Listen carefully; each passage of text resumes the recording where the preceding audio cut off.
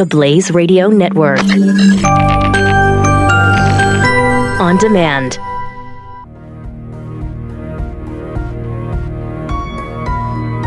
Love, courage, truth.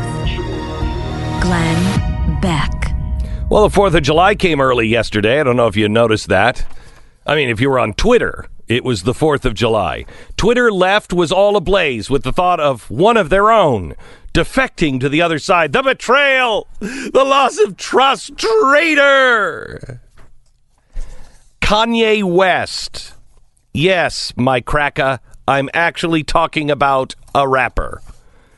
This is still the Glenn Beck program. Don't adjust your radio. But Kanye West has been making waves in the Twitterverse in the past few days by showing support for President Trump and also, and this might have been the biggest sin of all, actually challenging the narrative that African Americans always have to toe the Democratic line.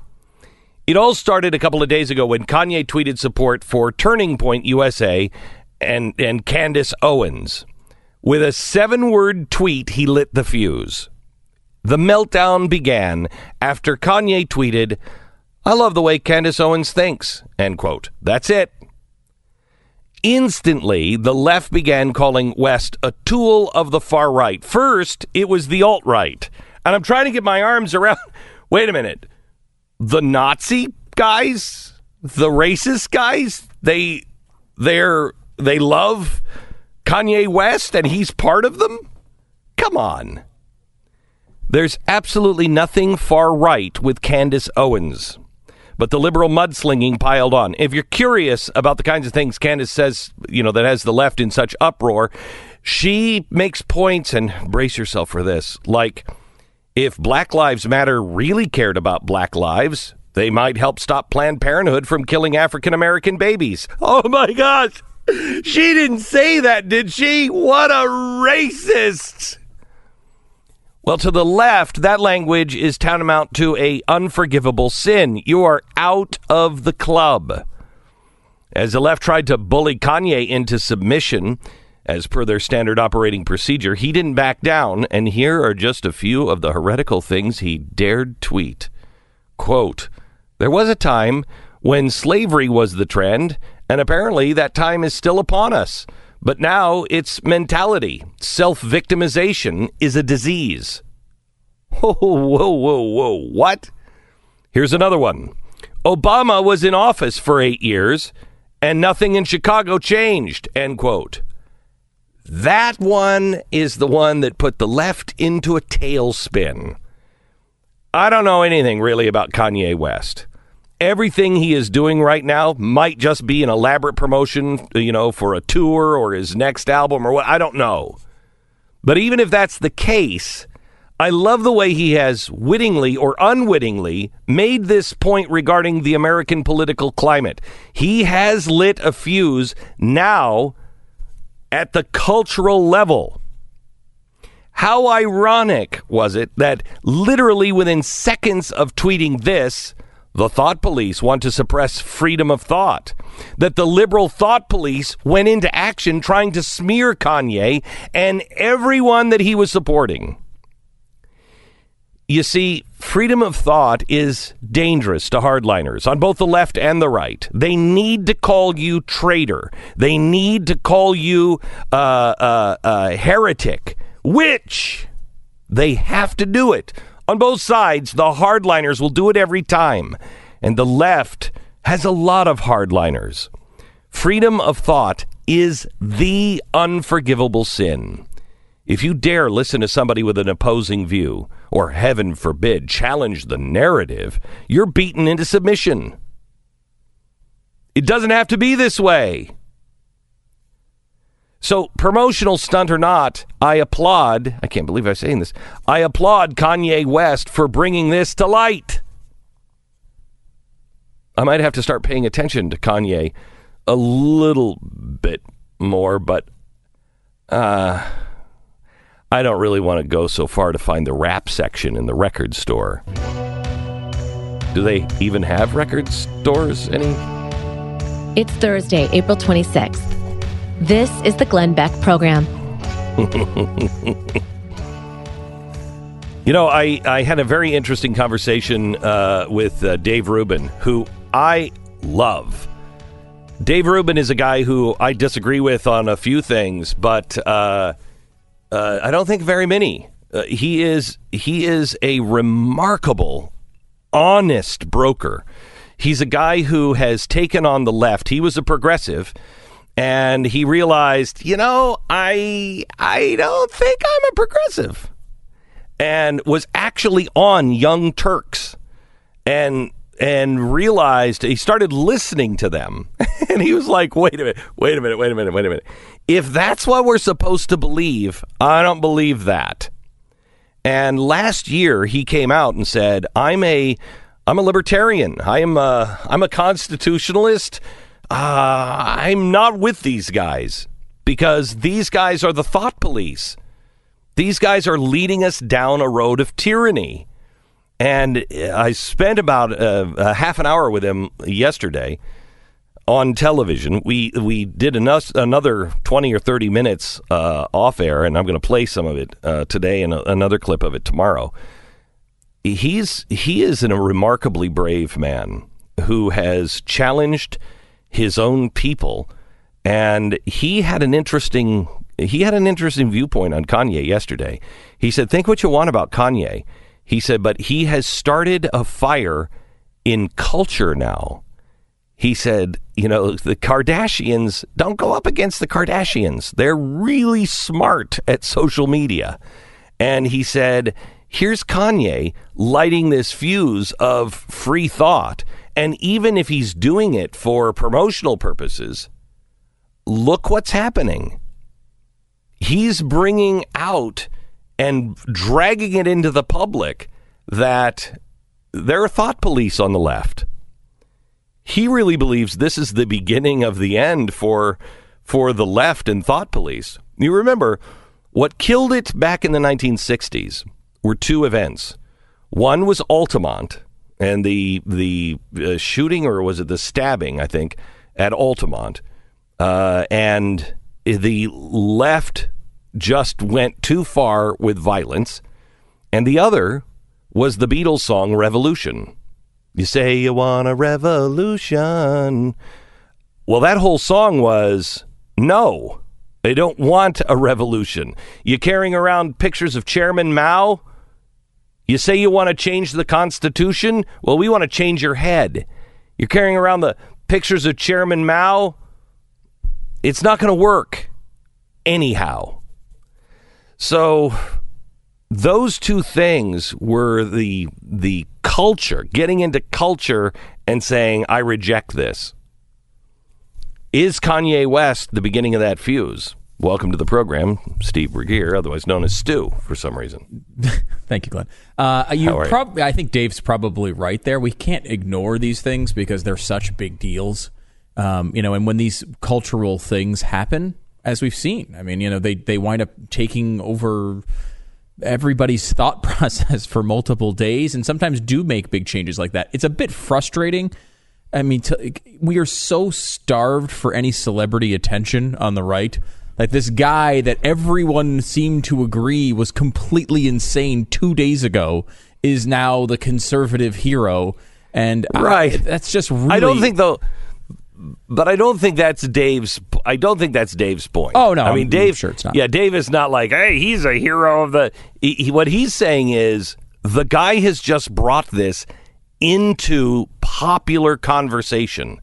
So now it's down. It's out of our circles. It's out of talk radio circles. I mean, I could care less. I really could. You care less about anybody, more than Kanye West? Yes, I don't care at all. I don't care at all. However, the people that everybody's been trying to reach and say, wake up, how do you not see this? He's reaching them. Remember, we kept saying, because nobody cares about the Constitution. Nobody cares what's going on because they're watching the Kardashians. Guess who he's married to? I mean, it's a really big deal. No, it's true. I mean, I think this is... I guess what I'm expressing is something different than what Dave's expressing. What I'm expressing is a frustration at the reality. What he's describing is the reality. It is the reality. Yeah, I know. And so he's right. I mean, this will move more people than any spreadsheet, any graph, any constitutional argument. It's just the truth. It's just where we are in our society. Right. And it's not going to move people towards being conservative. It's going to move people to say, hey, I don't have to accept your junk. Wait a minute. You're shouting me down? I don't think so, Jack. I'm not a loser because you say I'm a loser because I support this person, or I've listened or talked to this person. Yeah. And so there's a breaking of this logjam of where everybody was just falling in line. No, they're not cool because all the cool people say they're not cool. Well, wait a minute. Here's a cool person saying, I don't know. I think some of this stuff is kind of cool. Yeah, I mean, was it Dave or Jonah Goldberg? Who were we talking to the last couple of days who was talking about going and talking to colleges? Or maybe it was Ben Shapiro. Ben Shapiro. And he's talking about how you go and talk to colleges and you say, do you realize, you think it's rebellious? You think it's rebellious to side with the left-leaning media, with the left-leaning professors, with the left-leaning faculty? And you go through all of this, like, what's actually rebellious? And here's something that I think is that could actually come out of this. At some point, if you can define rebellious as questioning Thomas Jefferson. Yeah, right. Yeah. But questioning the status quo with the left and the way these things go, where every African American has to be a Democrat, and 92 to 96% of African Americans will vote Democrat over and over and over and over again. When it becomes rebellious to go the opposite way, that's when you may see change. And Kanye West is smart enough. Again, I think he's completely insane 95% of the time, but he's smart enough to realize that at the very least for publicity's sake, he realizes that being rebellious, the craziest way to get attention right now is to say something that could possibly be construed as conservative. And so him coming out, he's generating a lot of interest because of that. And if it becomes, people understand that as rebellious, that is going to be a positive change. So you just said that he's crazy. Yes. And that's what the left is saying now. And that's what we were saying 48 hours ago, to be clear. Everybody on the right knew he was insane 48 hours ago. He was a genius to the left 48 hours ago, by the way. Right, yeah. So I'm let me just say this. I don't know if he's crazy or not. I don't know the guy. I don't pay attention. I know nothing about him. You know what I mean? And now that he's in kind of our sphere of topics. I mean, I've never been in, Kanye West. I don't know anything about him. Yeah, you read a tweet. Yeah, that's an idiotic tweet. He's an idiot. Whatever. But now that he is actually tweeting something that is into our realm of influence, I do want to look into the guy. He may be. Here's my guess. He is. He's married to Kim Kardashian, right? Yes. Who's the mom?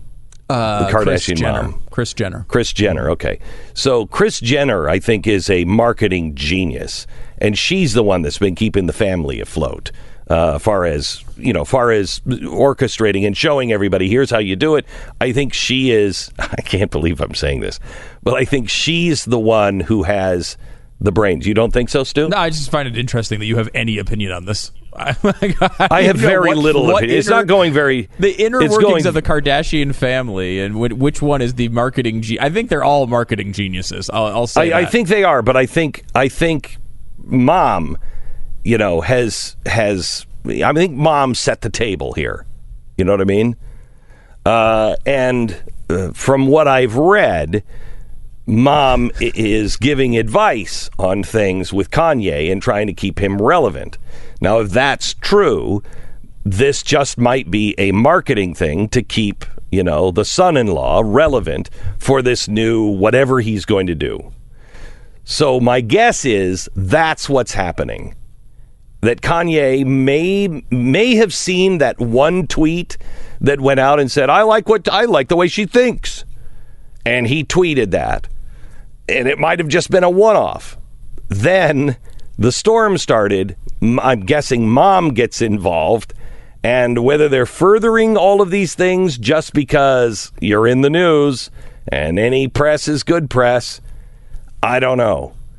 But what I do like is the fact that somewhere people that the right could have never reached, not with the message of be conservative, but the message that is more important, freedom of thought, freedom of speech, freedom of association, freedom to go where you want, think what you want, listen to what you want without somebody shouting you down is of critical importance. And I can't believe it just may end up being that Kanye West is responsible for lighting a fuse that could blow up what's happening on the university campuses.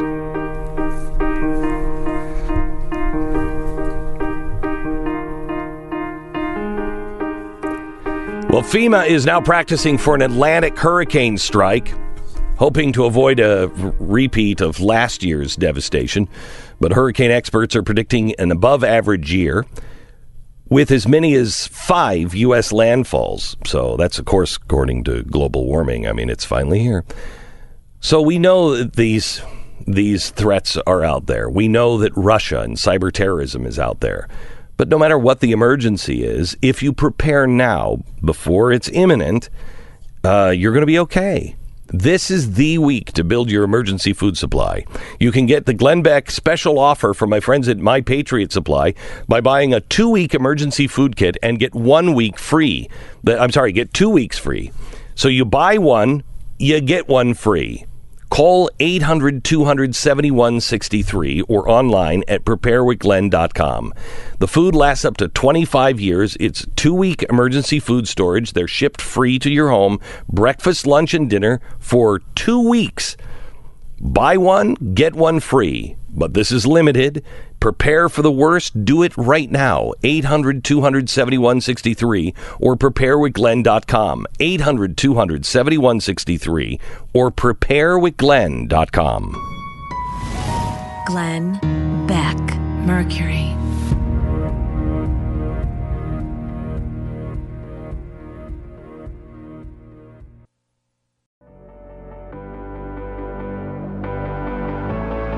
Glenn Beck.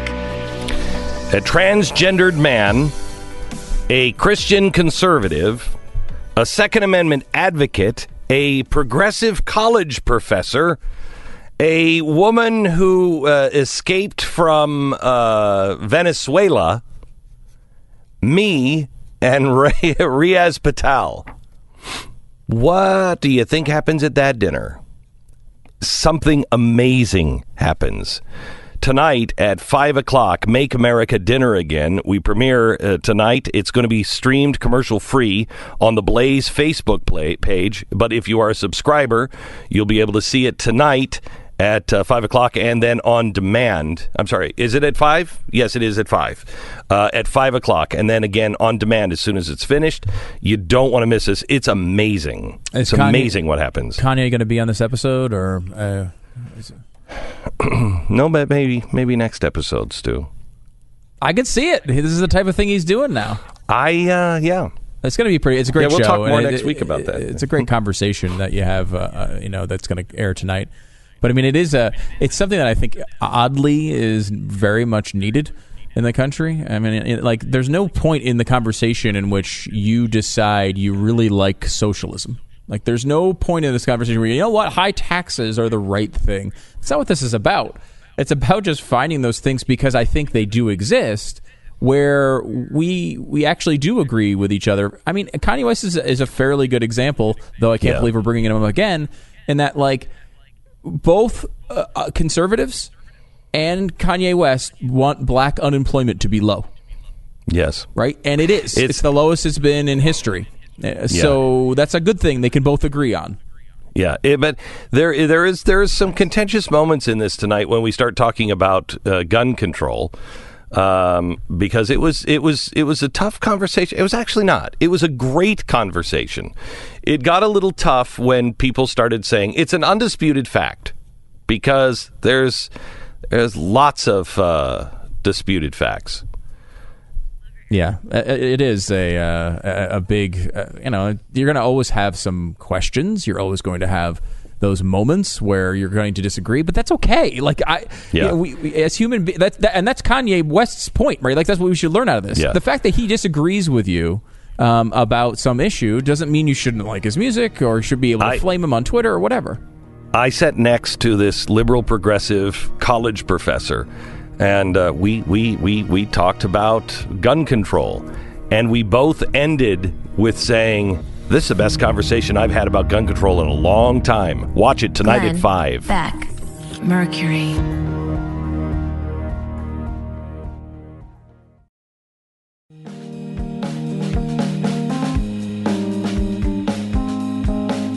This is the Glenn Beck Program. Yesterday, I sat down here in Los Angeles with Dave Rubin and had a fascinating conversation. Here's a clip of it. We were talking about Kanye West and what he thinks this means. I'm not a huge Kanye fan as an artist. It's not. I like Sinatra, and I have Dean Martin playing in my house all day long. So that's more just musically. That's where I'm at. Herb Alpert, you know Herb Alpert, big '70s guy with the horn. Yes, Love Herb Alpert. Okay, so that's what's going on in my house all day long. So this isn't about a great Herb Alpert story. I'll tell you before you leave. Oh, I can't wait. I can't wait. So I can't talk to Kanye as in terms of the art specifically, but this guy, without question, is a true mover. He is someone that can say something and move people's minds. Yes. And with him tweeting these 7 simple words, I love the way Candace Owens thinks. Candace is a friend of mine. We've just were at Berkeley together last week. She was a lefty. She now has woken up to that. She believes the things that we've been talking about identity politics and what Democratic policies have done to the black community. She talks about how it's decimated not only people in her own family, but in her community.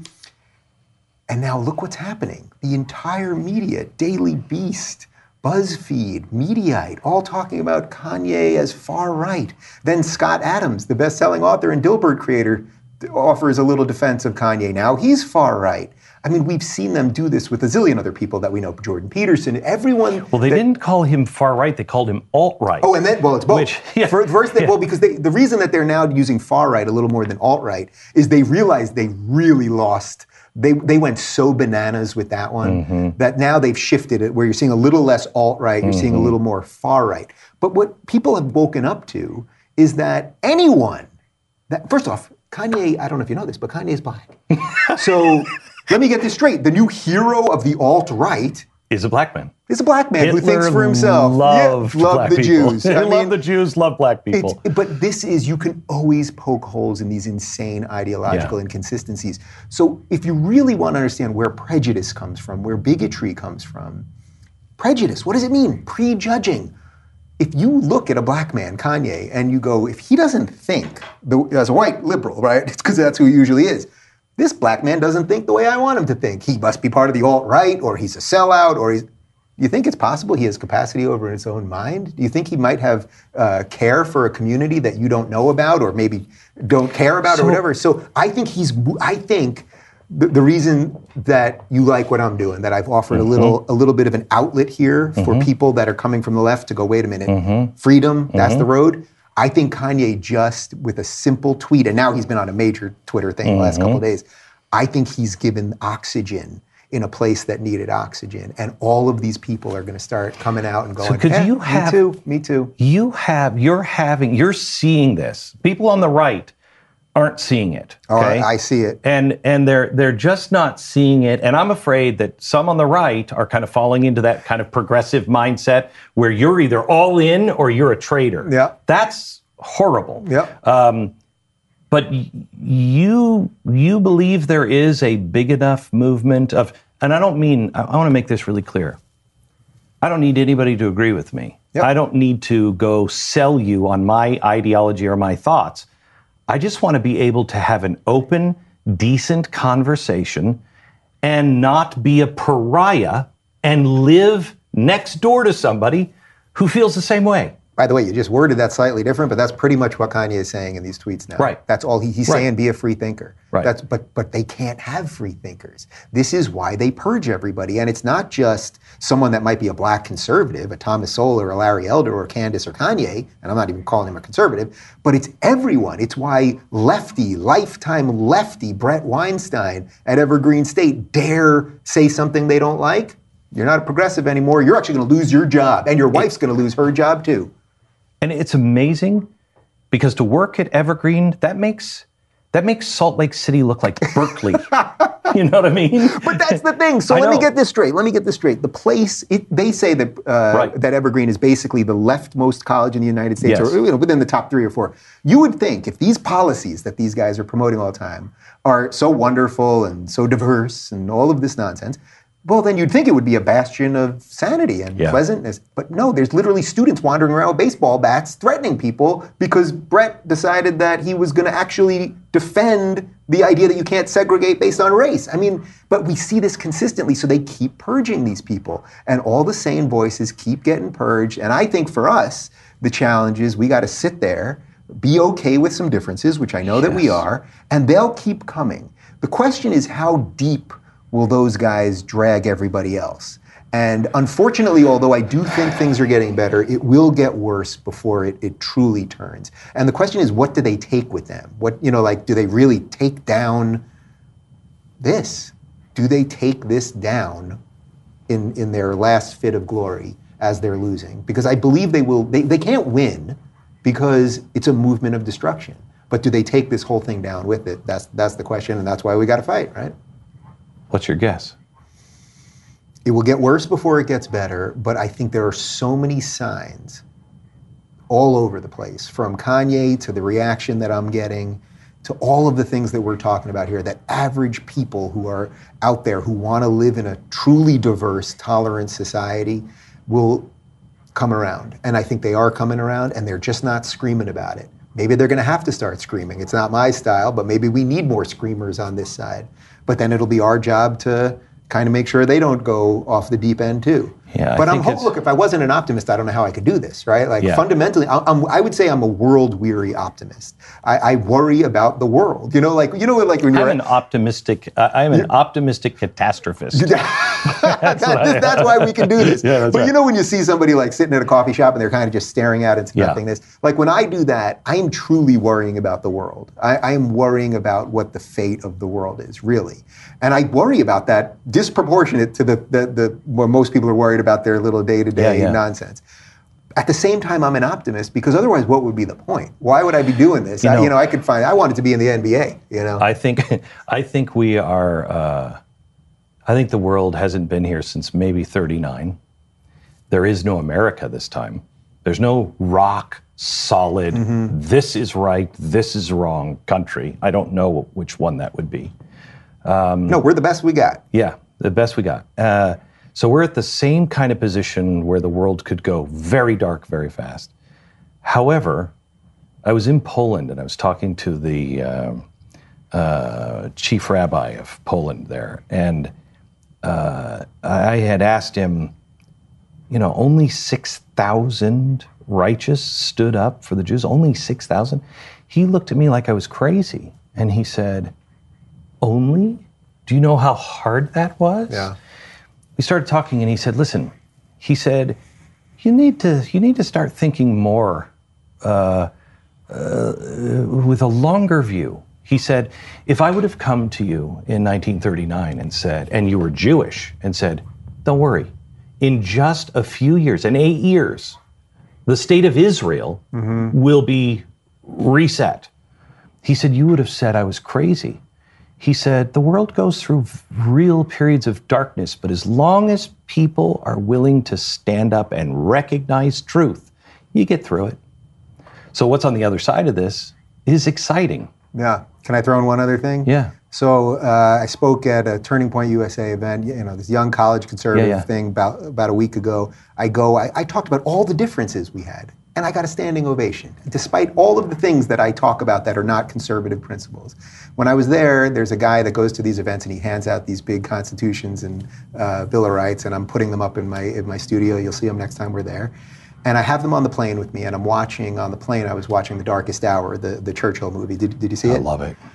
And I really was feeling like, wow, I'm living the life that I want to live. Like I just talked about the things that I want to talk about. Here I've got the Declaration and Constitution in the thing above me. I'm watching this movie, and the thing about Churchill, the only thing that you need to really know about this guy, as everybody else from Chamberlain on down was trying to sell out and figure out ways to mitigate and don't really face the truth, don't really face evil. All the guy said was, no. That's it. No, we're not going to do this. We're going to, you got the royal family thinking we're going to move to Canada. Yeah. Literally. Yeah. And Churchill's going, no, we're going to, and that's all that anyone that's watching this. Almost gave up until somebody else said no with him. Yeah. It's interesting about Churchill, because I'm fascinated by Churchill. Churchill was a really bad guy. He made a lot of mistakes, yeah. In India, he was a nightmare, And there's so many people that want to, on the left, totally dismantle Churchill because of what he did in India. But if that was all he was, okay. But he was also this. And that's who we are. Throughout history, man is always in conflict. He is always, well, I think this, but I'm blind to what I'm saying over here, which I should apply. And if we, in the end, when he was pushed and pushed and pushed on India, he did go back and say, I treated Gandhi horribly. I shouldn't have done these things. I mean, we have to take both sides and learn from that. We are just people of our time. My favorite founder, who you mentioned before, Thomas Jefferson, he owned slaves while he was writing the laws to free slaves. That doesn't mean you rip down the monuments. Right. That doesn't mean you destroy the past. Yeah. The past is what made us now, and it's what's going to make the future. So accept we're all flawed characters. We're all trying. But do you think we ever get to a point to where, like the Me Too movement, where some I've seen Dustin Hoffman, raked over the coals. Have you seen that? Yeah. Oh, yeah. For, what he did in 1971. It was a different world in 1971. And that was his point. It was a different world in 1971. Some will accept that. Many don't. But as I see that, we can use this as an example. Yes, Absolutely. It was a different world. Just as it was a different world back in 1771. Yeah, but you know what? If we lose this fight, the amount of things that the culture will tell us that we believe now to be totally decent things, it doesn't even matter what they are, that I watch The Simpsons or something. Actually, that's a pretty good example. It is. Because you've got these people now attacking Apu, who is a beloved character in probably the greatest comedy of all time, who taught them about immigration, and they had Indian weddings and all of this stuff. But they will, if you don't hold on to something now, and that thing keeps going and keeps going and keeps going, everything, they will find every video, every radio show that Glenn Beck ever did and tell you what an hateful extremist and all of that. So that we're fighting, this is the beauty. We're fighting for society, but really we're fighting for ourselves. And if you stand there and you go, I'm going to stand for myself, other people will join you because they want to stand for themselves. Courage is contagious. Damn right. And you are a plague in shoes. Good for you. Good for you. Thanks, Dave. Brother. You bet. It's Dave Rubin. Tomorrow, a bit of our conversation, I asked him about abortion, and it's a phenomenal conversation. Remember, he's a guy who just a year ago said I was a progressive, and then started to see people on the progressive side shut down free speech, and he thought, I got to rethink this.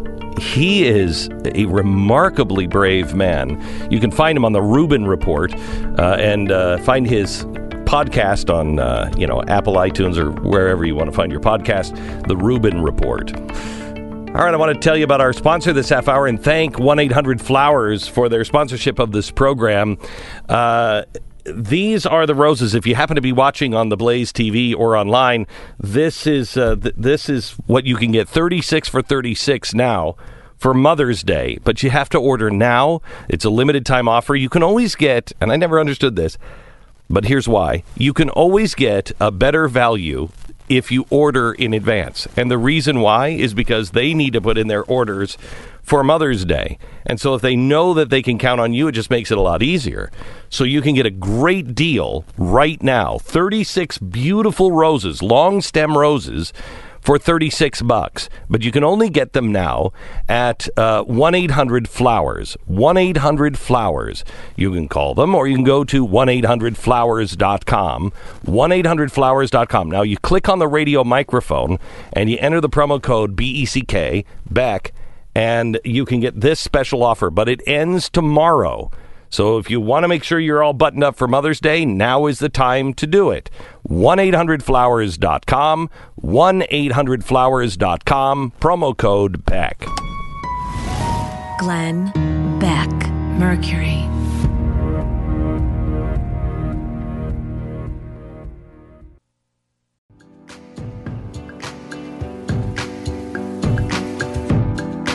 Glenn Beck. We have Ian Bremmer on, the author of the new book, Us Versus Them, The Failure of Globalism. He's coming up in just a second. Lots of interesting things to hear from Ian that we want to share with you. And Dave Rubin, he spoke up when it was difficult, right? Like he realized his side had screwed something up. He didn't like where his side was going, and he spoke up against the people he worked with and everything else. Let me give you two examples where we need more of this right now.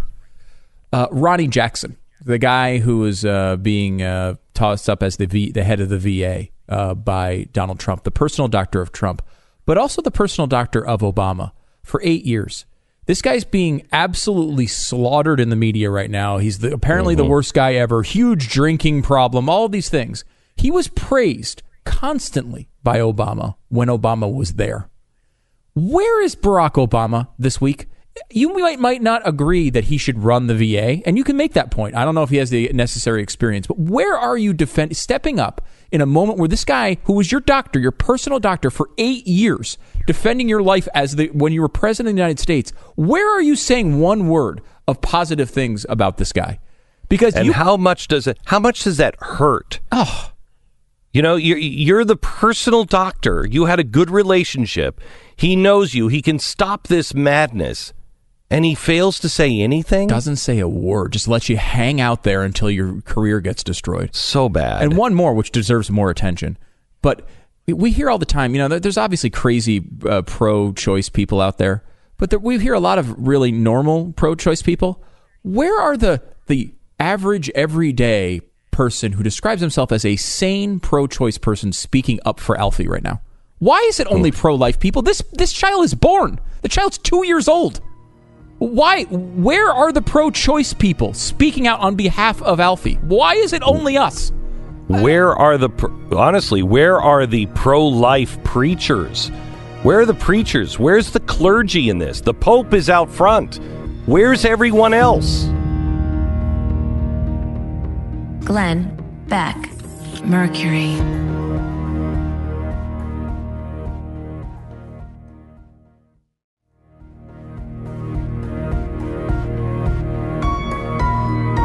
Love, courage, truth. Glenn Beck. Well, we knew the universities were hostile towards free thinkers, but now we have to worry about middle schoolers as well. An 8th grader, Jacob Hine, faced ridicule, not from classmates, but from his bully of a teacher. This teacher bullied him for holding conservative beliefs, or worse, for just bringing a conservative news source to class as part of his homework. The assignment was to find an article about current events and then translate it into Spanish. Yes, that's right. This was for a Spanish class. Here's Jacob's father describing what happened to his son. He turned in an article on the U.S. Navy capturing a UFO on their radar. She came up to him in class in front of everybody and said, I noticed that you cited Fox News on your last article as well, and I want you to know that Fox News is fake news. It's full of lies, and you're no longer to use Fox News as a source for any of these assignments. Wow. Obviously, he was embarrassed, scared. She went on to say that she has a new assignment for him. He's not to do the normal homework assignment tonight. He's actually to Google any of President Trump's many lies that he's told since he's been president and turn in a full-page paper on that. Wow. This is a Spanish class. The teacher's elitism and intimidation would come as no surprise if Jacob were part of a political science class or really any humanities class at this point. But the hysterias would still be silly, though still uncalled for, if Jacob were in a high school civics class or a history class or some sort of social justice mesh of the two. But it isn't. This is Spanish. Middle school Spanish. His Spanish lessons should involve colors, days of the week, an awkward introductory phrase, perhaps even ¿Dónde está el baño? Why is a Spanish teacher worried about the content of the article at all, or where the article came from? The assignment is to 1, find an article about current events, and 2, translate it into Spanish. If he would have taken a page from Playboy magazine, do you think the teacher would have said, you can't read Playboy magazine? Do you know that it's full of pornography? Do you think the left would have cared? Not only has Trump derangement syndrome seized our cultural landscape, it has infested the lives of our children. It has assumed our lives. All we can do now is just be honest. Just be honest. Be as kind as possible. And respond to obstinate fury with dignity and grace.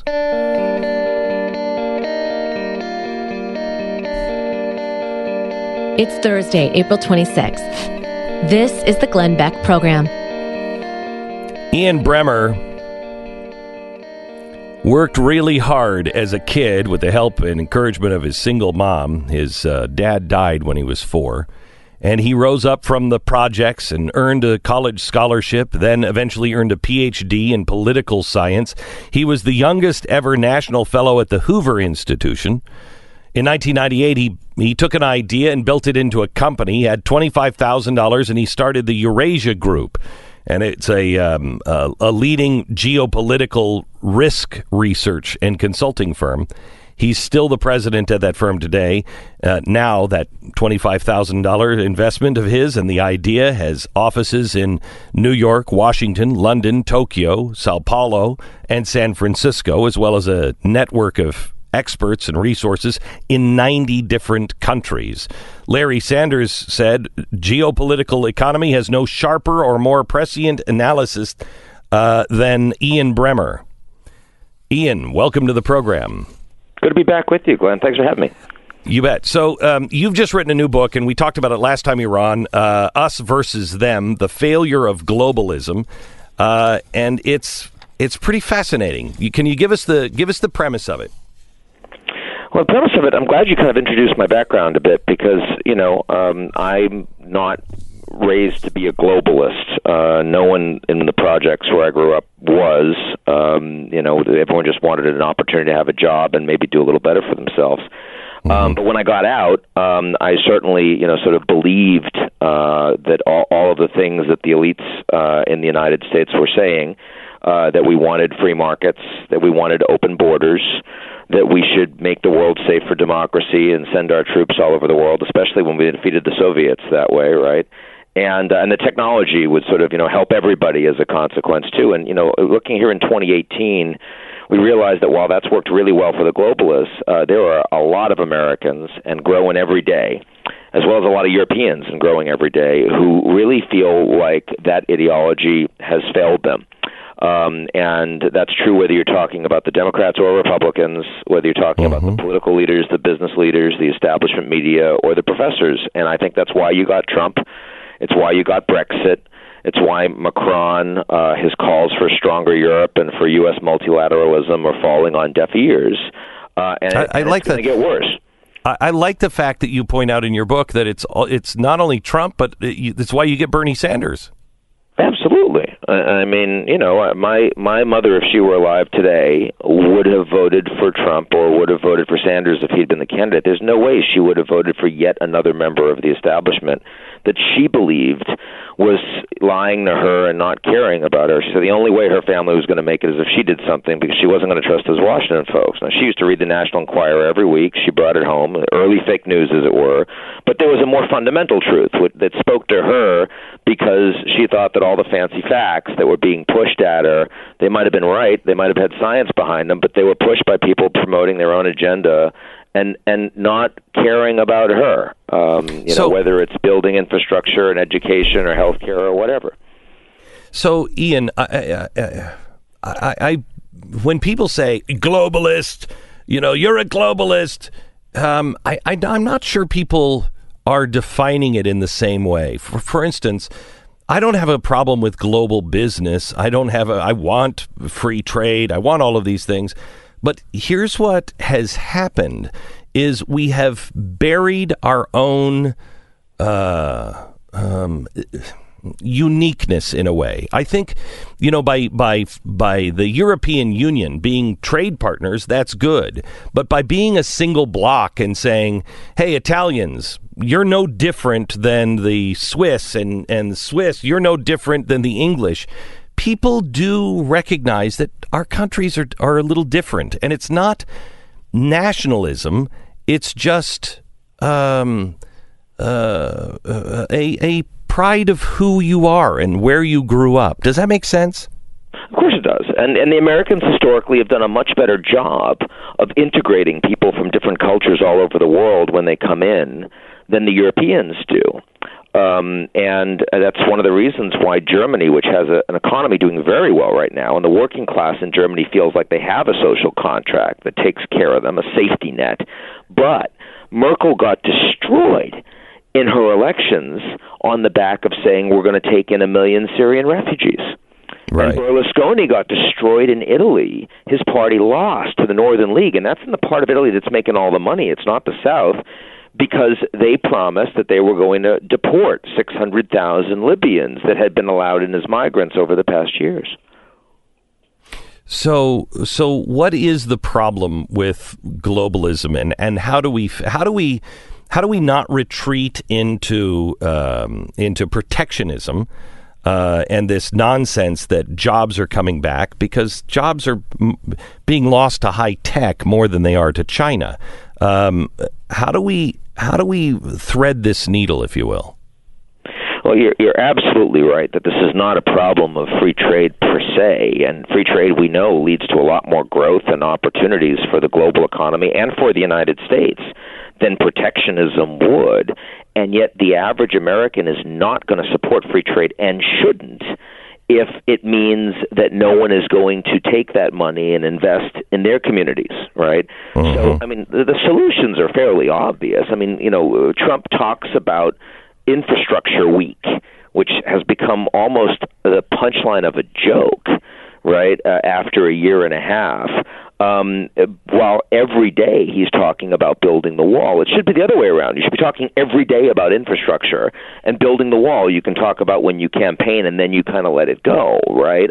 It's, are you going to fix the schools? Are you going to give people, especially the early K through 4 education, as opposed to being at the bottom of the league tables with the OECD, as the Americans now are? And there are solutions that are being developed at the local level. I see in Baltimore that Johns Hopkins is teaming up with a bunch of corporate CEOs to try to bridge town and gown and really make a difference for the people that otherwise just look at the university as, sort of something untouchable behind a wall. And then other cities are starting to pick that up. I see some CEOs doing universal training that they're paying for, like Randall Stevenson from AT&T. But these are small-scale experiments. There's nothing happening at the national level. The Democrats all they're doing is tearing down Trump every day and talking about impeachment, but they're not actually credible in telling the people that feel left behind that they're going to do any better than Trump is for them. And I think that's true across Europe, too. Interesting.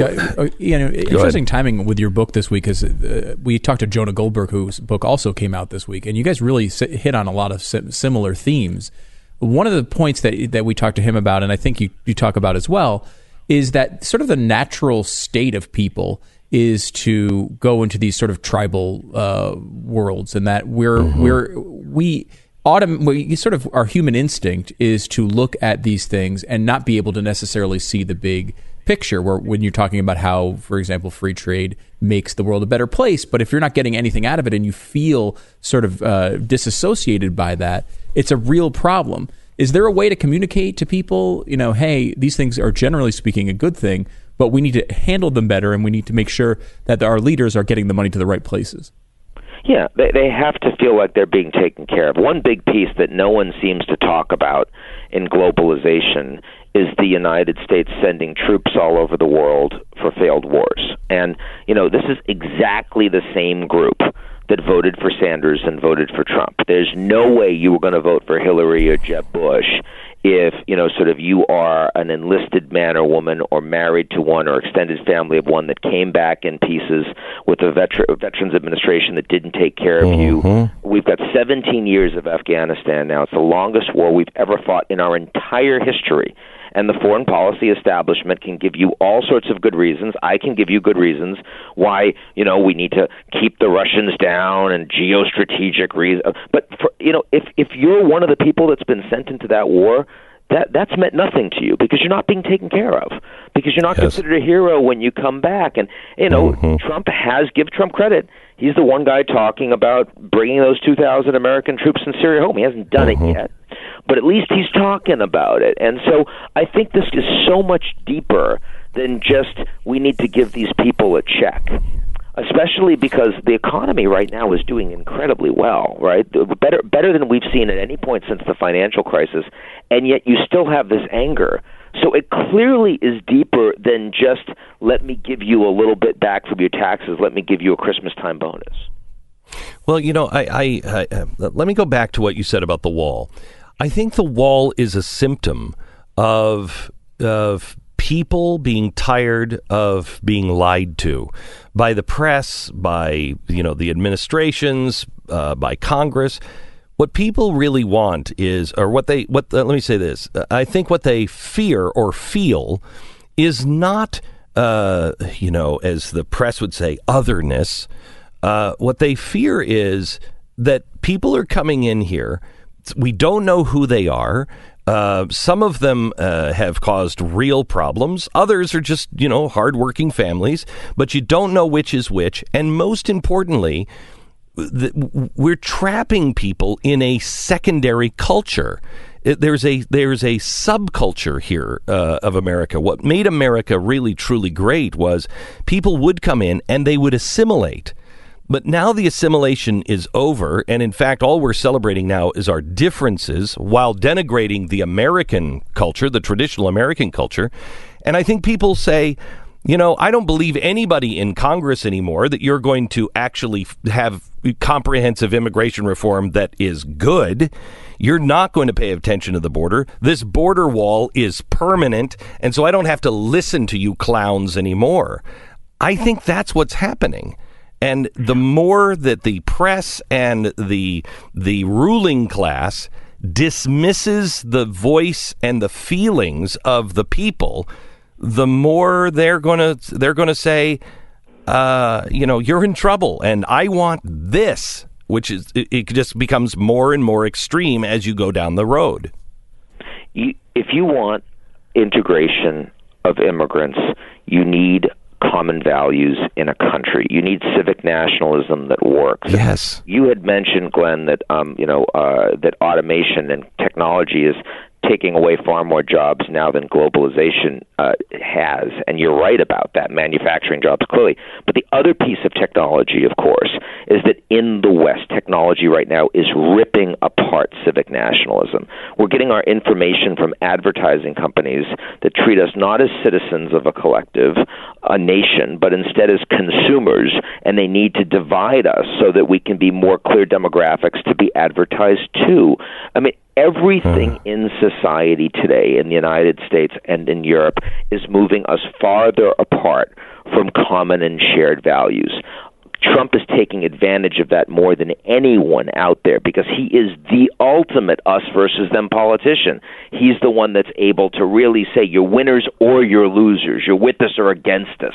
And America first, everyone else second. That's the way it should be. But when that's what people identify with, then clearly you're not going to have any support for large numbers of immigrants coming in, precisely because the mechanisms to integrate will go away. My grandmother came to Ellis Island from Aleppo, Syria. She was an Armenian and Syrian Christian, and for me, when I grew up, that's what I thought America was all about. I wanted to bring in all of these diverse people because that cultural diversity would lead to diversity of ideas, entrepreneurship, and what truly made America great. But people don't feel that anymore, and the trends in our society are moving in the other direction. Okay, so Ian Bremmer is with us. He is the author of the book, Us Versus Them, The Failure of Globalism. It's available this week everywhere the books are found. We'll continue the conversation here in just a second. First, let me tell you about our sponsor this half hour. It's Goldline. I read a disturbing piece of news today. Just the way that it was phrased. Let me see if I can do it. Here it is. Americans are hoarding money in their checking accounts, and that's a problem. Wait a minute. Americans are hoarding money? No, Americans don't feel as comfortable with the banks and with the economy as maybe they should. And so what they're doing is they're keeping it in a checking account. This is disturbing because of the word hoarding, and the article goes on to talk about the dangers of, quote, hoarding money. Well, that's disturbing because I think one of the reasons why we hoard money is we don't trust the system. We need something we can trust. In the meantime, when things have gone insane on the brink, historically speaking, people go to gold and silver. With rising inflation, gold is the hedge. It's not an all-in kind of strategy. It's a hedge against inflation. It's a hedge against insanity. That's why you should have your money in diverse places. Gold, I recommend, is one of them. Right now, you can call Goldline and find out, ask for the free information on why smart investors are investing in gold and hedging the bet. You can call today. See how easy it is to own gold and silver, but do your own research. 866-GOLDLINE, 1-866-GOLDLINE, or goldline.com. Glenn Beck, Mercury.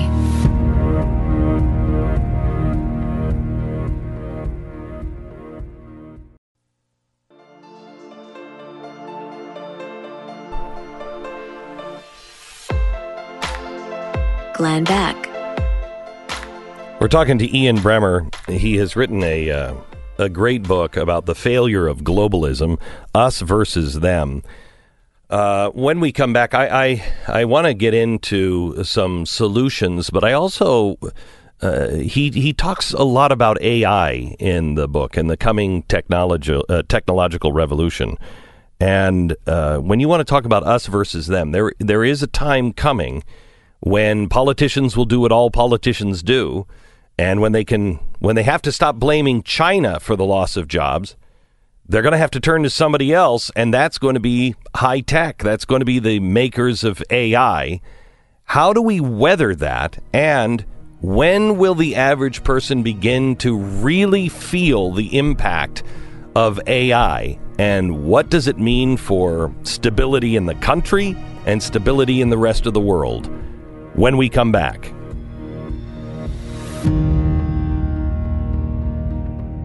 Glenn Beck, Mercury.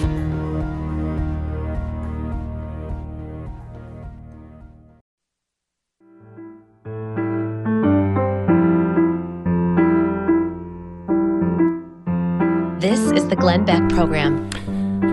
Ian Bremmer, author of the book Us Versus Them, The Failure of Globalism, is with us. And Ian, let me take you to what you write about with AI and the rise of AI.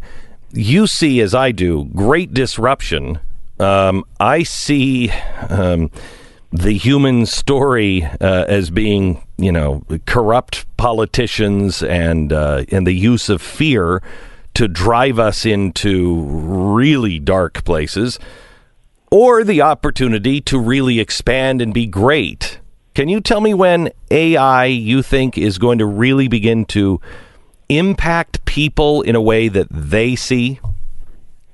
Well, we know, it's already affecting us greatly in terms of big data and being able to use voice and facial recognition to more effectively sort people. That facilitates more consumption. But in China, for example, it means that you don't see demonstrations in Xinjiang anymore, in northwest China, because they have the ability from satellite to identify, sort of every citizen and where they are and when there's a problem, and so no more violence, right? That's kind of 1984-ish, right?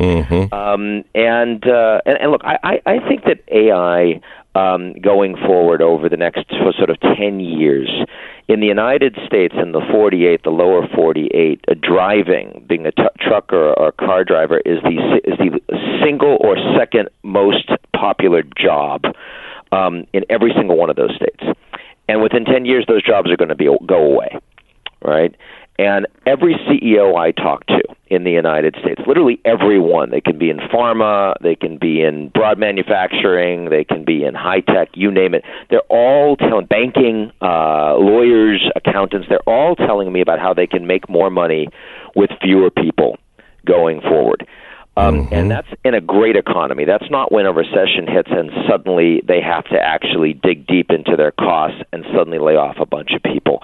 AI may well develop a lot of new jobs in new fields, but we know that the people that are being displaced right now do not have the skills to enter any of those jobs, and there's no plans to train them.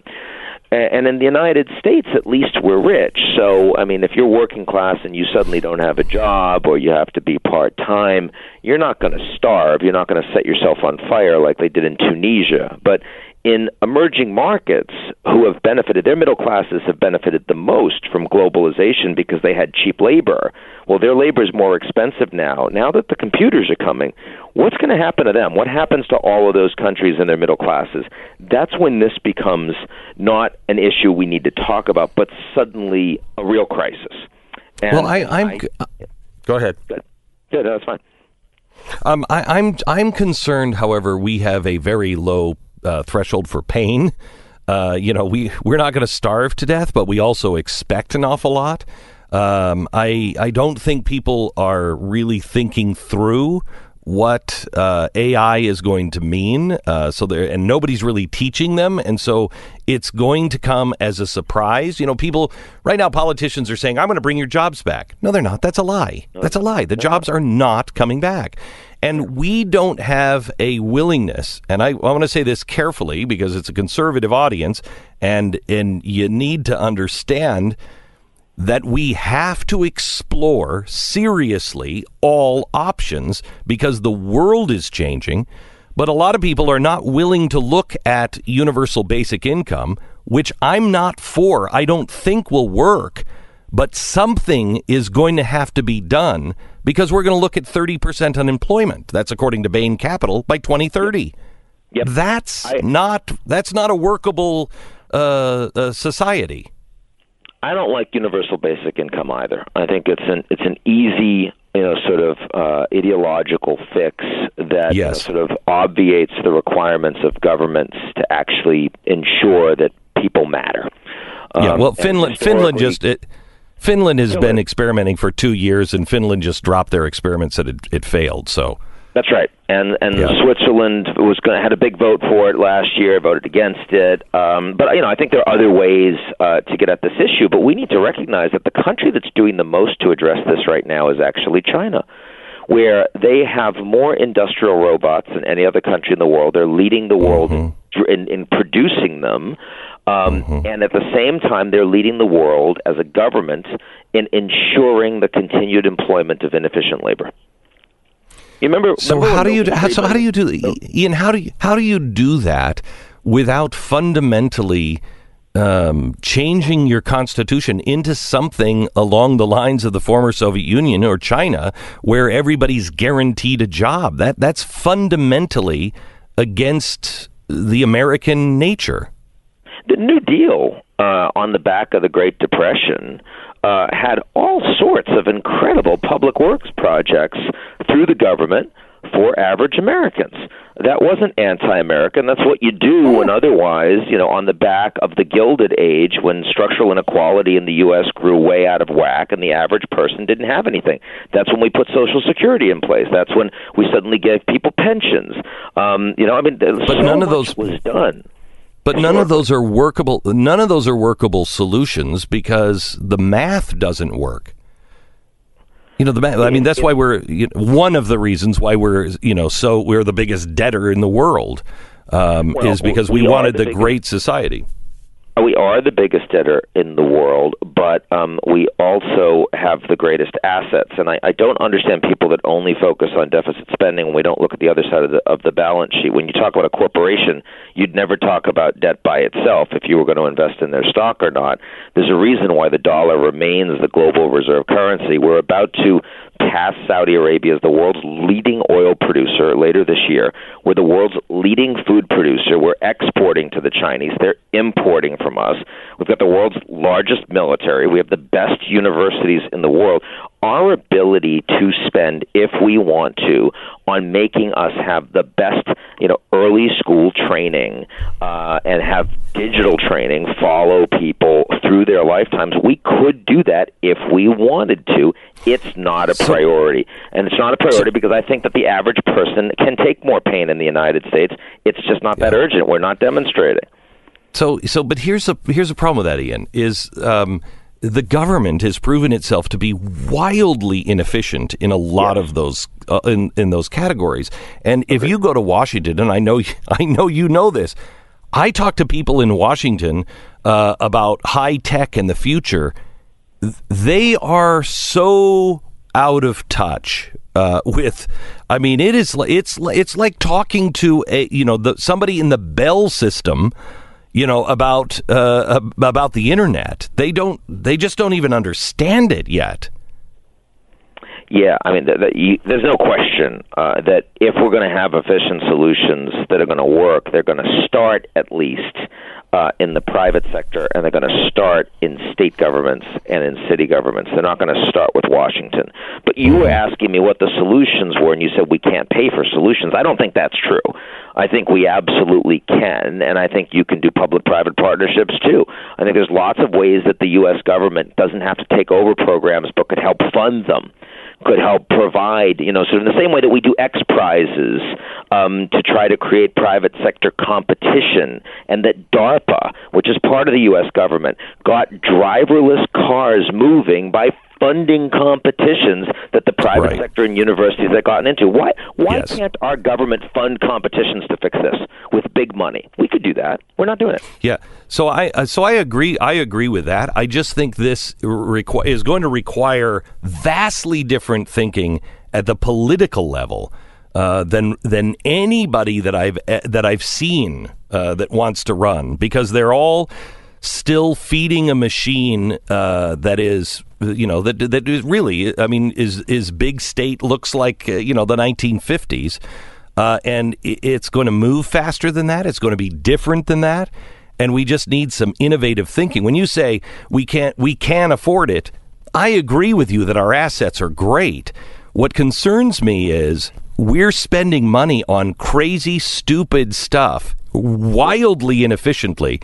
And the people in Washington, it's not like they're running a business. They're running a campaign all the time.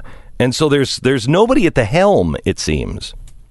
The swamp is not being drained, and electing Donald Trump did nothing to drain the swamp. Electing Barack Obama did nothing to drain the swamp. And those structural challenges for the U.S. government are the reasons why in the near term what we're going to see is a lot more walls. Because if you can't address this, if you refuse to address this by actually helping the people, then the political response The successful political response is, I'm going to create us versus them. I'm going to show you, I'm going to give you the nationalism. It worked in Israel against the Palestinians. No one talks about a two-state solution anymore. It's great as long as you're on the right side of the wall. And I fear that that's the quote-unquote solution that we are increasingly embracing in the U.S. because no one is swamp draining.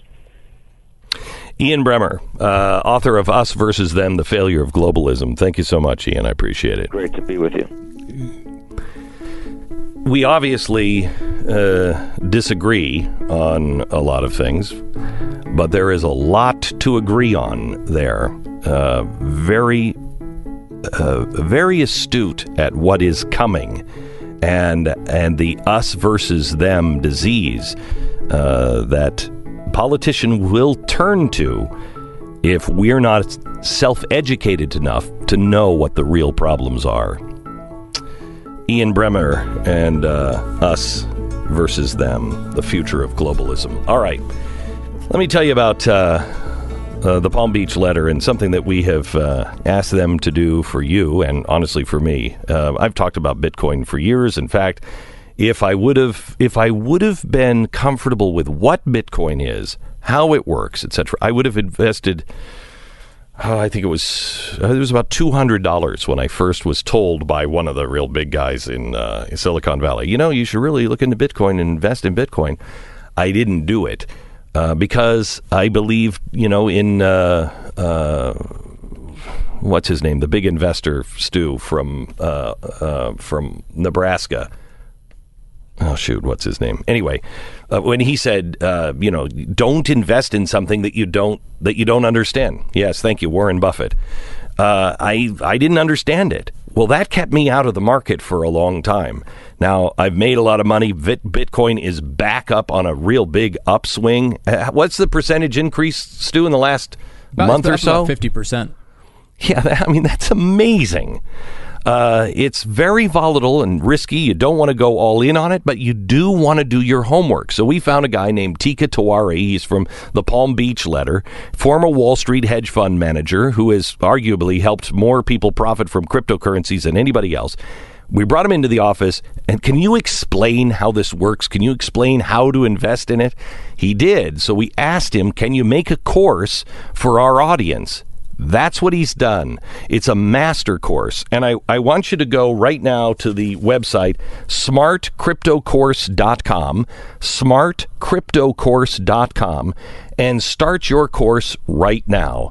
I urge you to check out this Glenn Beck exclusive course at smartcryptocourse.com now. Glenn Beck, Mercury.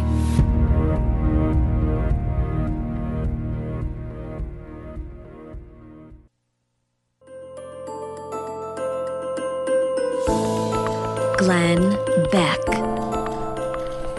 So I went to Shakey's Pizza last night. It's a big day. It's a memory from your childhood. There's no player piano anymore. It had taken away many of the Shakey's things that were, so you were left with pizza. Just really good pizza, though, at least. Well, it was pizza that, Shakey's, is spelled with an SH right in the front for a reason, I think. And oh no, and that's because it's Shakey's Pizza.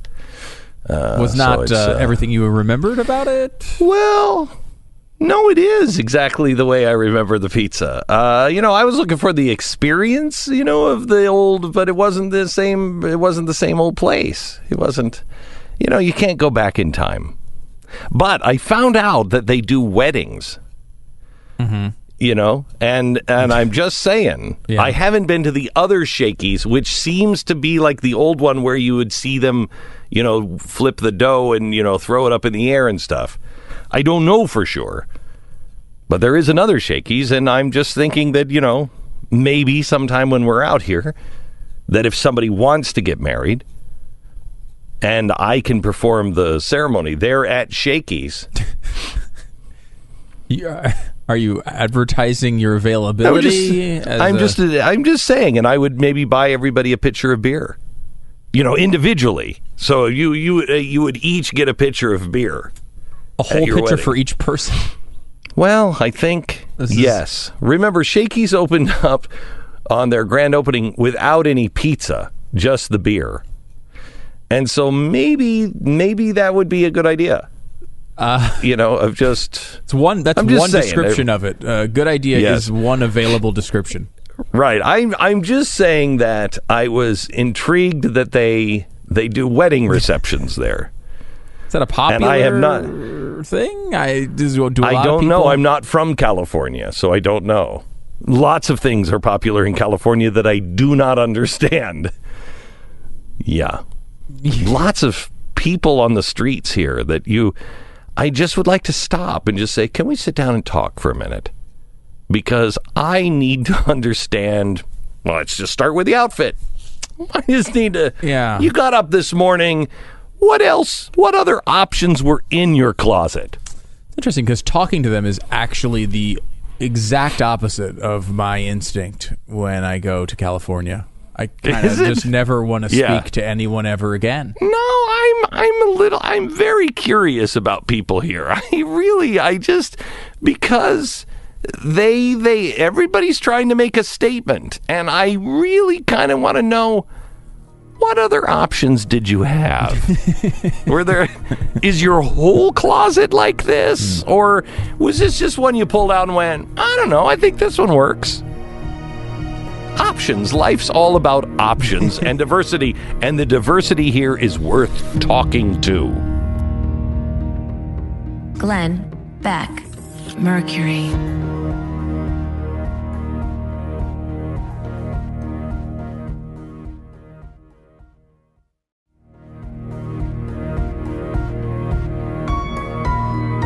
Love, courage, truth. Glenn Beck. Yesterday, a cold rain muted Dallas. Gray clouds hung overhead and rain mostly puttered down. Most people stayed indoors.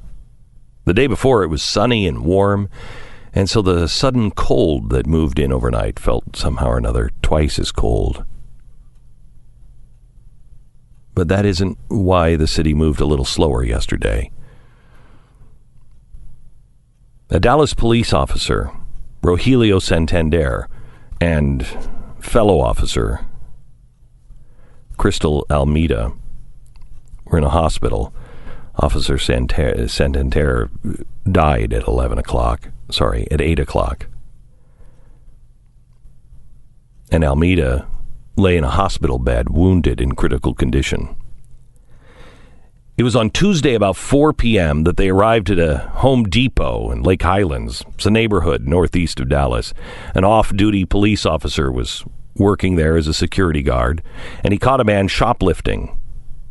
Something, though, felt off, and the man pulled a gun from his pocket and started shooting right at Officer Almeida and Officer Santander, hitting the off-duty officer, a bystander. Shots fired, the call went out. The shooter fled, roaring away in his shabby white Ford 250.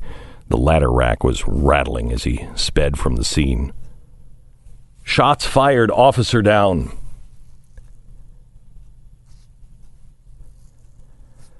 In Dallas, the scars are still pretty fresh. Slightly less than 2 years ago, Dallas was the scene of a senseless violence directed at police when a hate-driven shooter killed 5 Dallas police officers who had been protecting protesters. Black Lives Matter. Many of these protesters were protesting the police themselves. For those of us in Dallas, we remember the scene. And for those of us in Dallas, it's playing out all over again.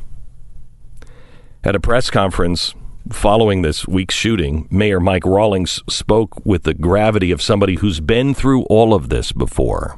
Once again, it sobers us to realize what officers walk into day in and day out and how quickly they can become victims. I am continue to be upset at the lack of respect of our police in this city and in our country. And now's the moment that we can lift them up. These press conferences have become, unfortunately, familiar to all of us. It was just a couple of days ago that Sergeant Noel Ramirez and Deputy Taylor Lindsay were shot dead while eating lunch. Yesterday, Deputy Corporal Dale Lancaster of Maine died in a gunfight. In Yarmouth, Massachusetts, a police sergeant, Sean Gannon, was shot dead in an attic. That's just in the last few days. Since the beginning of the year, at least 24 police officers have died by gunfire, died violently. I think it's important that we at least hear their names. I think it's important that we see their pictures in the news and hear their stories. Maybe, just maybe, if we just hear their name, it will help people see the value of the life that is wearing blue.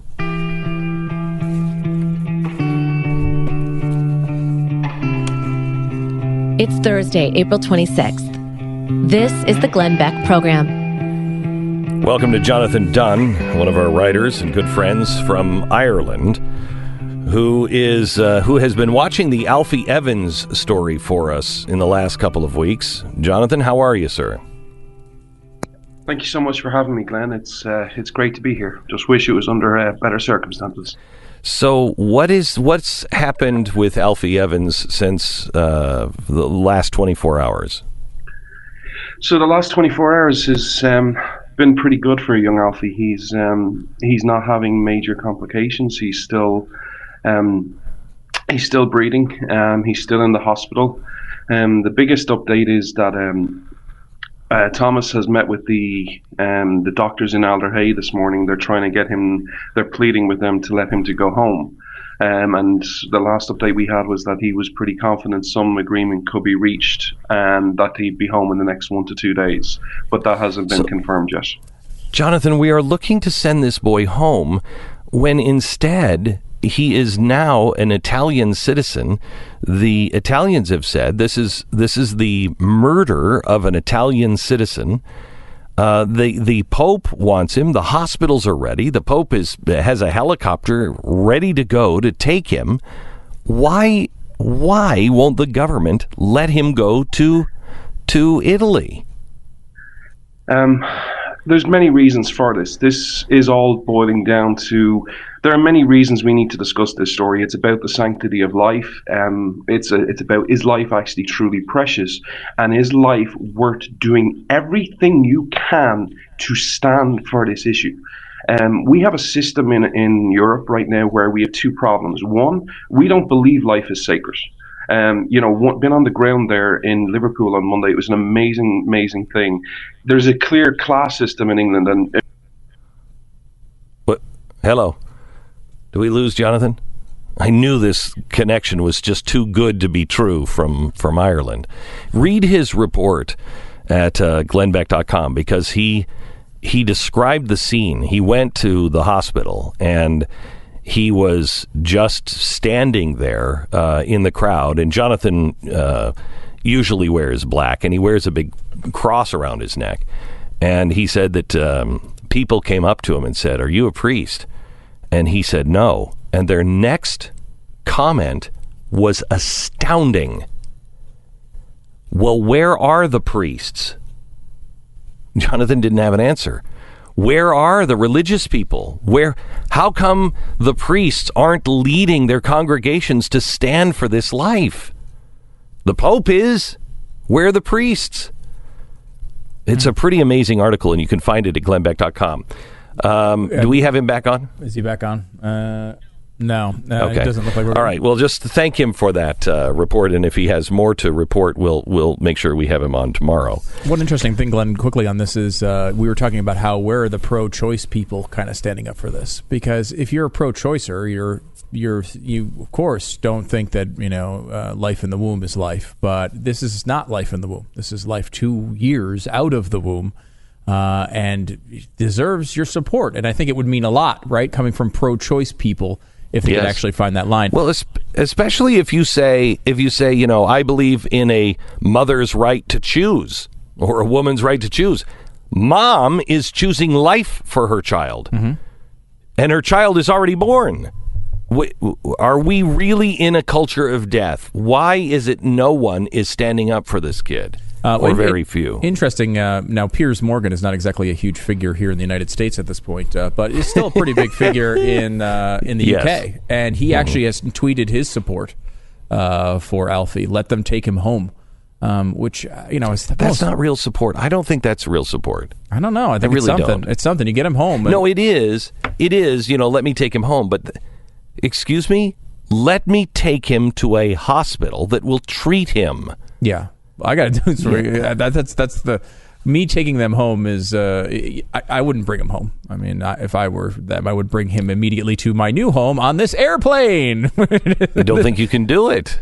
I don't think you could get out of the country. It would be interesting to see. I mean, if you could get to the Italian embassy. No, that's true. I mean, she's an Italian citizen. Yeah, they're going to that's stop true. an Italian citizen from leaving the country. I don't know. It's amazing. They are, though. Oh, man. That's a good idea. There's the home I would take him to. The Italian embassy. That's a really good idea. Stu, can you help me out on a couple of things here? Yes. We had Macron yesterday speaking to Congress, and he said, both in America and in Europe, we're living in a time of fear. And you can play with fear and anger for a time, but they don't construct anything. Anger only fears and weakens us. And closing the door to the world will not stop the evolution of the world. It won't douse but inflame the fear of our citizens. Basically, what he was saying was, you guys got to come back to the table of the Paris Accords because, we're not peddling fear here. It's just that if you don't, the whole world will be destroyed. I've always loved that because they used to say, remember you in the doom closet or whatever Colbert used to say, the doom room, where you'd come up with these crazy scenarios where the world was going to end, and then they would criticize you for not being alarmist enough about global warming, which was always side by side such a fun thing. I mean, it's he said, didn't he say make the planet great again? I mean, he's really sort of trolling. The planet is pretty great. I don't know if you know that. And man didn't make it great. It's pretty great. But now we're talking about people. I want you to cover two stories for me. Mm-hmm. One, that climate change needs to be handled like war now. Yeah.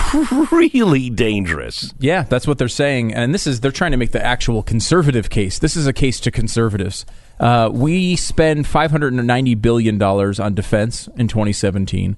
That's up to over $700 billion this year. But climate change poses a more significant threat to global security than the low probability event of a ground war with China. We've maintained readiness against an unlikely prospect of a large conventional war. It's time for conservatives to recognize our constitutional mandate to provide for the common defense by addressing the rising threat of climate change. There are three primary explanations for this. I love these. First, is the science settled? It doesn't matter. That's number one.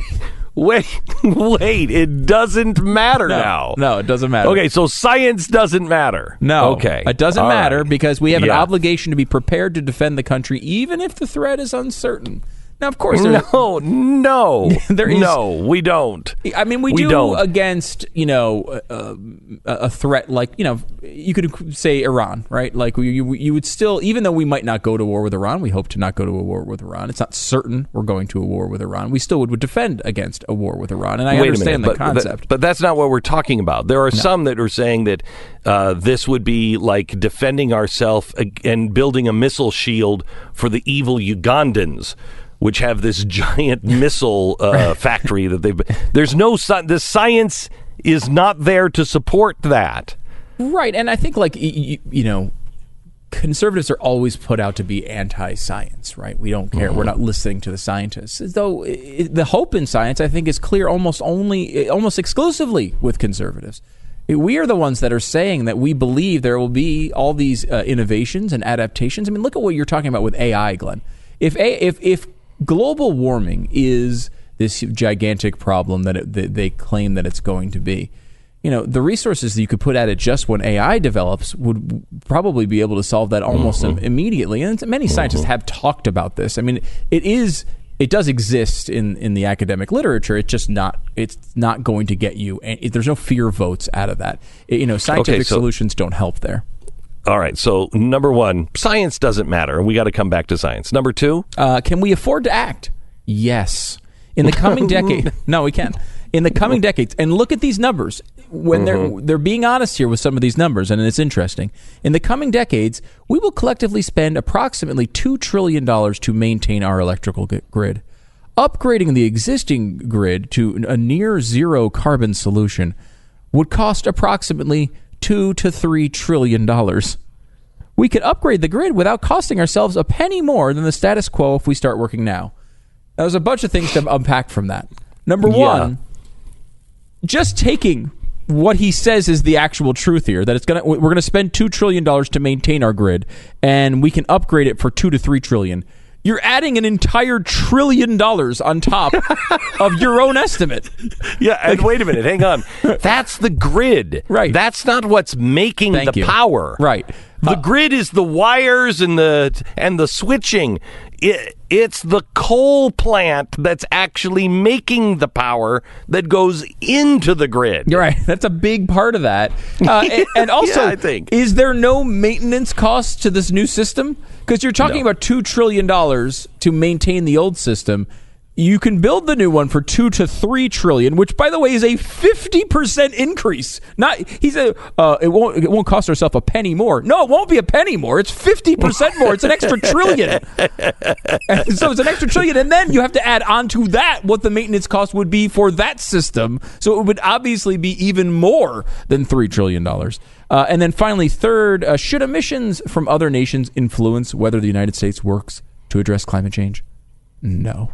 It should not, apparently, which is kind of an interesting thing because, as we point out, China and all of these other countries around the world, India and China being the two main ones, are adding so much when it comes to emissions and new plants, even though they're also adding a lot of capacity when it comes to zero carbon stuff. It doesn't matter. What they're doing with fossil fuels still outpaces anything that we can cut. I mean, you can absolutely shut off every car in America, not make them hybrids, but just turn them off. We walk everywhere for the rest of our lives, and it's not going to do anything compared to what China is doing as far as their growth. So, it doesn't matter. I guess we could lead in a unilateral sort of way and hope everyone follows us in the end after we've spent $3 trillion on one of the many projects we'd need to do to actually make this happen. But I mean, most likely they won't do that because they're still worried about feeding their populations. Survival comes before global warming. It always does. When we have all of these experts declare that they are from here on out vegan or vegetarian, I'll start to take them seriously because that's the biggest thing anybody can do. Stop eating meat. When you do that, you start to heal the planet. All right, let me tell you about our sponsor this half hour. I want to thank realestateagentsitrust.com for sponsoring this part of the program. Over 1,000 agents all over America who are just like you. Their word is their bond. They're fans of the show. They share your sensibilities. They have the same sense of fairness, of working together and getting a square deal for everybody involved. They also are the best in their community. These guys have really been put through the hoops, and we want to make sure that they are the people that have the best results in their town. We really vet them and we handpick them for their knowledge, their skill, and their track record. It's realestateagentsitrust.com. Thousands of people all across the country have already put them to test. The results are remarkable. Check it out for yourself at realestateagentsitrust.com. You need to sell your home on time for the most amount of money. You need to buy a house and get a good deal. realestateagentsitrust.com. They're the people to go to. realestateagentsitrust.com. Glenn Beck, Mercury.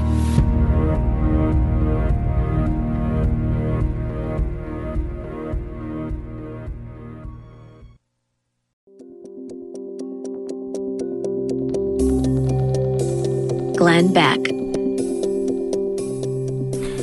So, Stu, there was a new study that has come out, a couple of new studies that say, oh, you know what? I think the IPCC may have been wrong on global warming. Yeah, it comes from American Meteorological Society's Journal of Climate, which is a completely legitimate source. Judith Curry is one of the authors. Very smart. She is someone who has written over 140 scientific papers. She wrote Thermodynamics of Atmospheres and Oceans and Encyclopedia of Atmospheric Sciences. I know those are two of your favorites. Oh, I love those. Yeah. The first one more than the second, but really?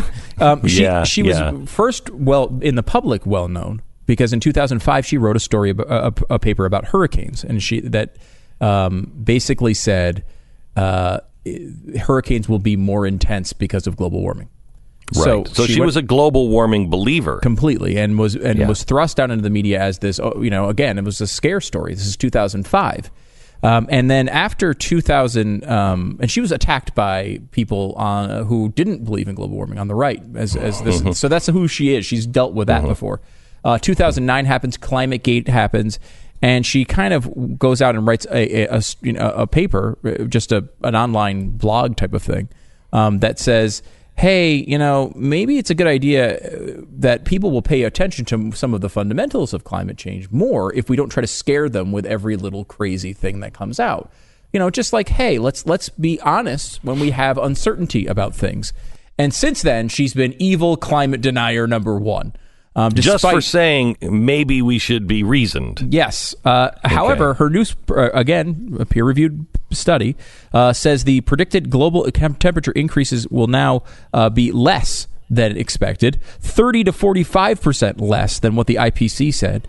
The warning is going to be substantially lower than the central computer model simulated level predicted by the IPCC, which is the UN climate group. 30 to 45% less. That's your consensus in action.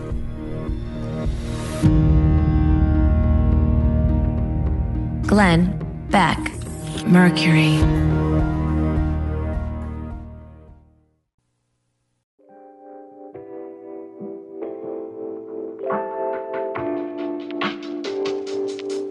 You're listening to the Glenn Beck Program. So a couple of weeks ago, we did something called Make America Dinner Again.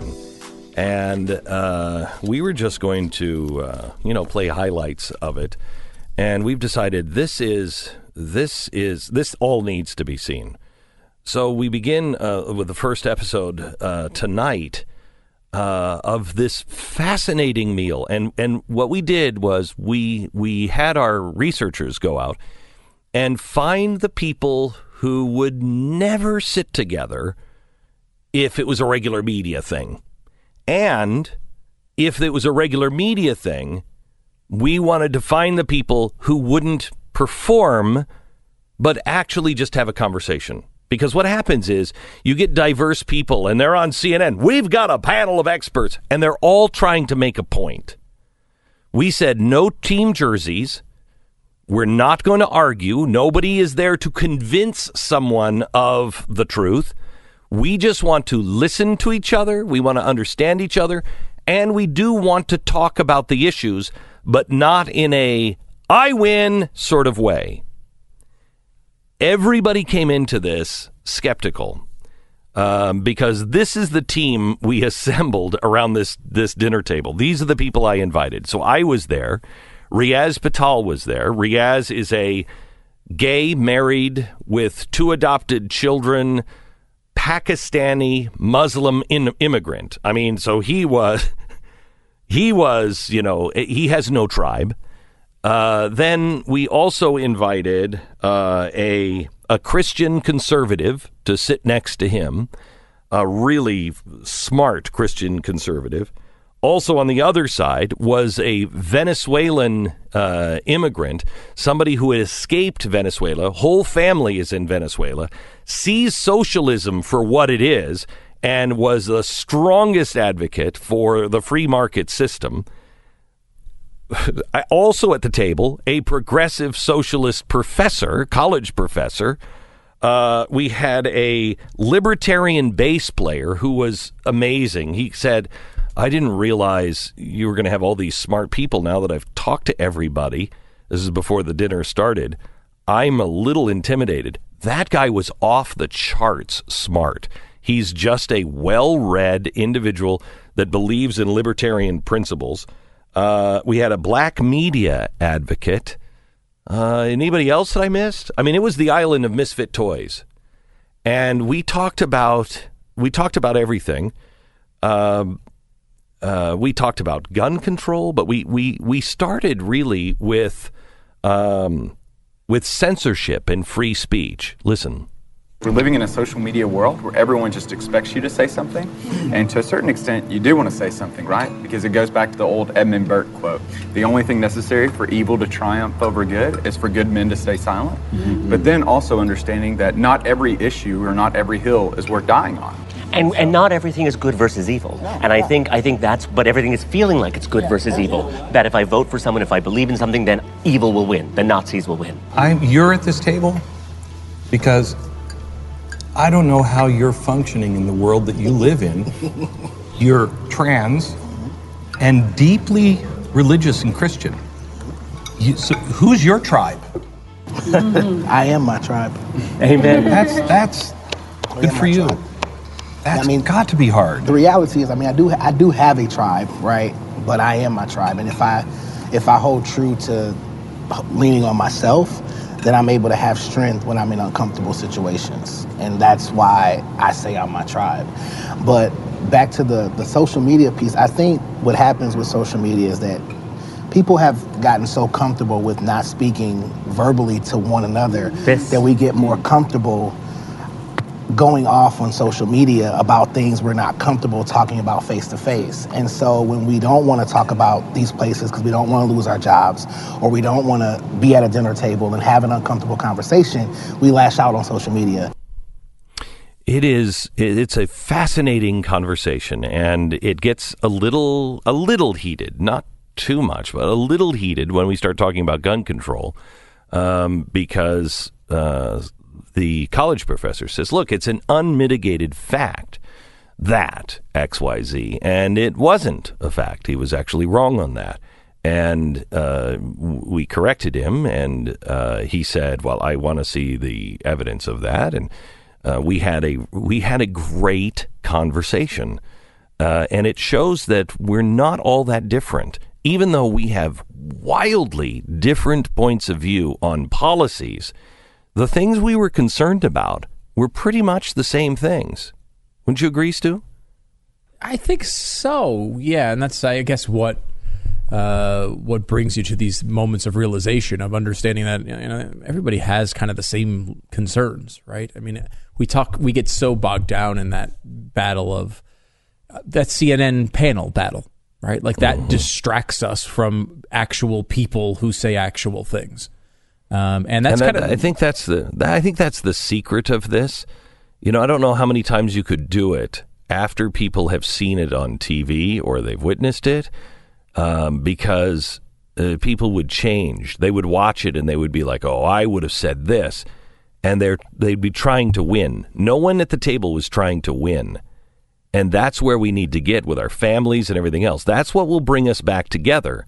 Is learning how to listen to each other, learning how to talk to each other, learning how to have your own opinion without forcing everybody else to that opinion. Yeah, and the genesis of it is pretty cool, too, and that came from two liberals, the idea for this, two liberals in California who went through the election, saw Trump got elected, and thought to themselves, they were surrounded by people who, it's California, they're liberals. Everyone couldn't stand Trump, and they couldn't understand what they realized they had no connection to a good chunk of America, and that was their bad. They needed to step out of their little box, and so they decided to do this and kind of have dinner with all different people from all different viewpoints, and just kind of just talk about stuff so you can understand it. We've seen some of this that has been interesting lately on the right. People who write stories about, hey, I know you people on the left think like gun owners are really terrible people who are crazy and you know are doing all these wild things. And like, let me tell you a little bit about the gun culture, because it's something you're going to really relate to. It's about people defending themselves and defending their families and caring about their families. It's, you know, and a lot of the country sees, for example, gun owners the way of, well, the only reason you'd want a gun is because you're out of control and you want to kill people. And it's like, a rational person who sits down and thinks about it for 5 seconds is going to realize, well, there's 350 million guns. We'd be hearing about not one school shooting every 2 months, but 1,000 a day or 10,000 a day if what they believed about guns was true. And I think when you get down there and you start talking to people, they actually know that. I think a lot of times, in social media, I'm glad you led with that clip, because social media just makes this so much worse, is that you get to that point where all you're doing is looking for that cool social media win that people will retweet instead of actually listening to someone. And it's not the way we live our actual lives. I mean, everyone in your family, you have diverse opinions, and people, you got nut jobs. Every family has them. I would describe them as nut jobs, where they believe completely crazy liberal things. However, when I talk to them, you don't talk to them like they're nut jobs. You don't yell at them. You don't scream at them. You talk to them like they're real people, and you actually care about convincing them about one little piece of it, or at least understanding where they're coming from on that piece. Yeah, and that's my family. My family, because every family has a nut job, and in my family, we just all refer to them as Uncle Glenn, which is. Wait a minute, hold it just a second. I just figured that out. So anyway, watch it tonight at 5:00. It's the first episode of Make America Dinner Again. I will tell you that I sat right next to. You know how I feel about Woodrow Wilson and professors. And progressives. I sat next to a very big liberal progressive scholar, and I thought, oh my gosh, how am I going to sit? They put him next to me for a reason, and I'm like, okay, all right, breathe deeply. And I know he was doing the same thing because he knows who I was. At the end, even though we strongly disagreed with each other and we called each other on the carpet a couple of times, he left the table saying, that's the best intellectual discussion I have had, and I don't know how long. Yeah. And it's the way we should be. There's a little bit of it that's like a triathlon, and which is just a feat of your endurance and your mental strength to not jump into attack mode. Because, when someone says something that's really offensive or something you really don't believe, your instinct is to be like, what the hell are you talking about? And you just want to kind of scream at them. But isn't it interesting? That's not the way to go. If you have that moment where you can kind of sit back and you can find the other 9 things that you're kind of in agreement on, it makes for a heck of a better life. I'll tell you that. Isn't it interesting? The trans man, who I really liked, really just a sweet guy, and isn't it interesting how when you say, well, there's a transsexual, it's different when you're sitting at the table and it's a normal person. It's a normal guy. It's the way I think people feel about Caitlyn Jenner. I don't know what I would do in his situation or her situation when he was him and he lived his whole life like that. I have so much empathy for him. What, am I going to throw a rock at him? No. No, probably not. He lived his life this whole way, just being tortured.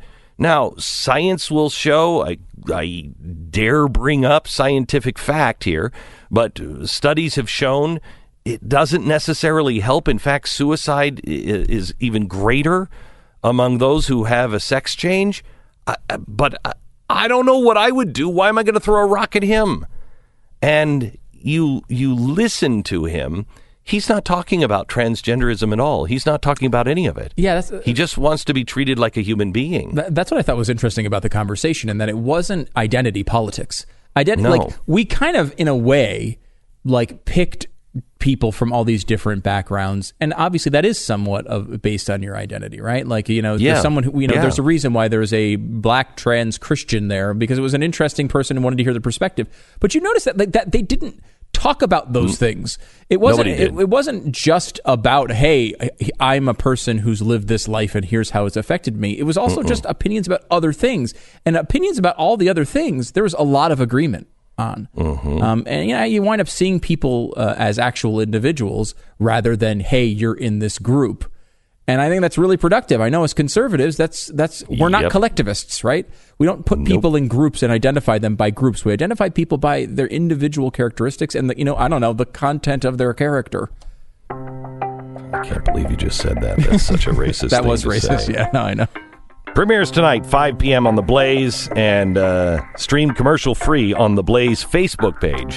Tonight, 5 o'clock. Don't miss it. So how much is your identity worth?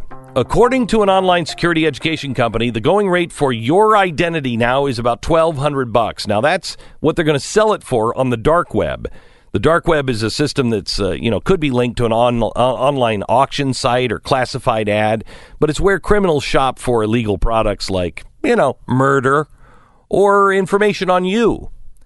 Many threats in today's connected world, and it takes $1,200 to get yours. $1,200, and how much damage can they do to your life?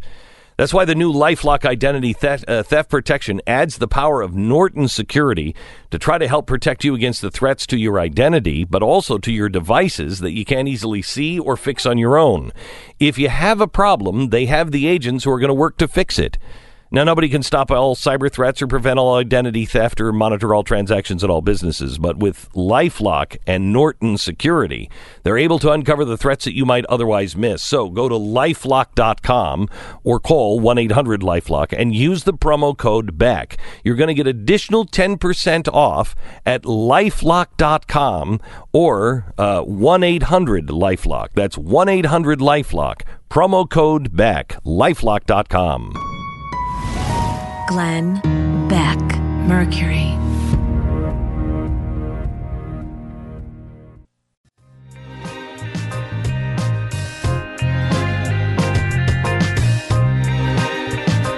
Glenn Beck.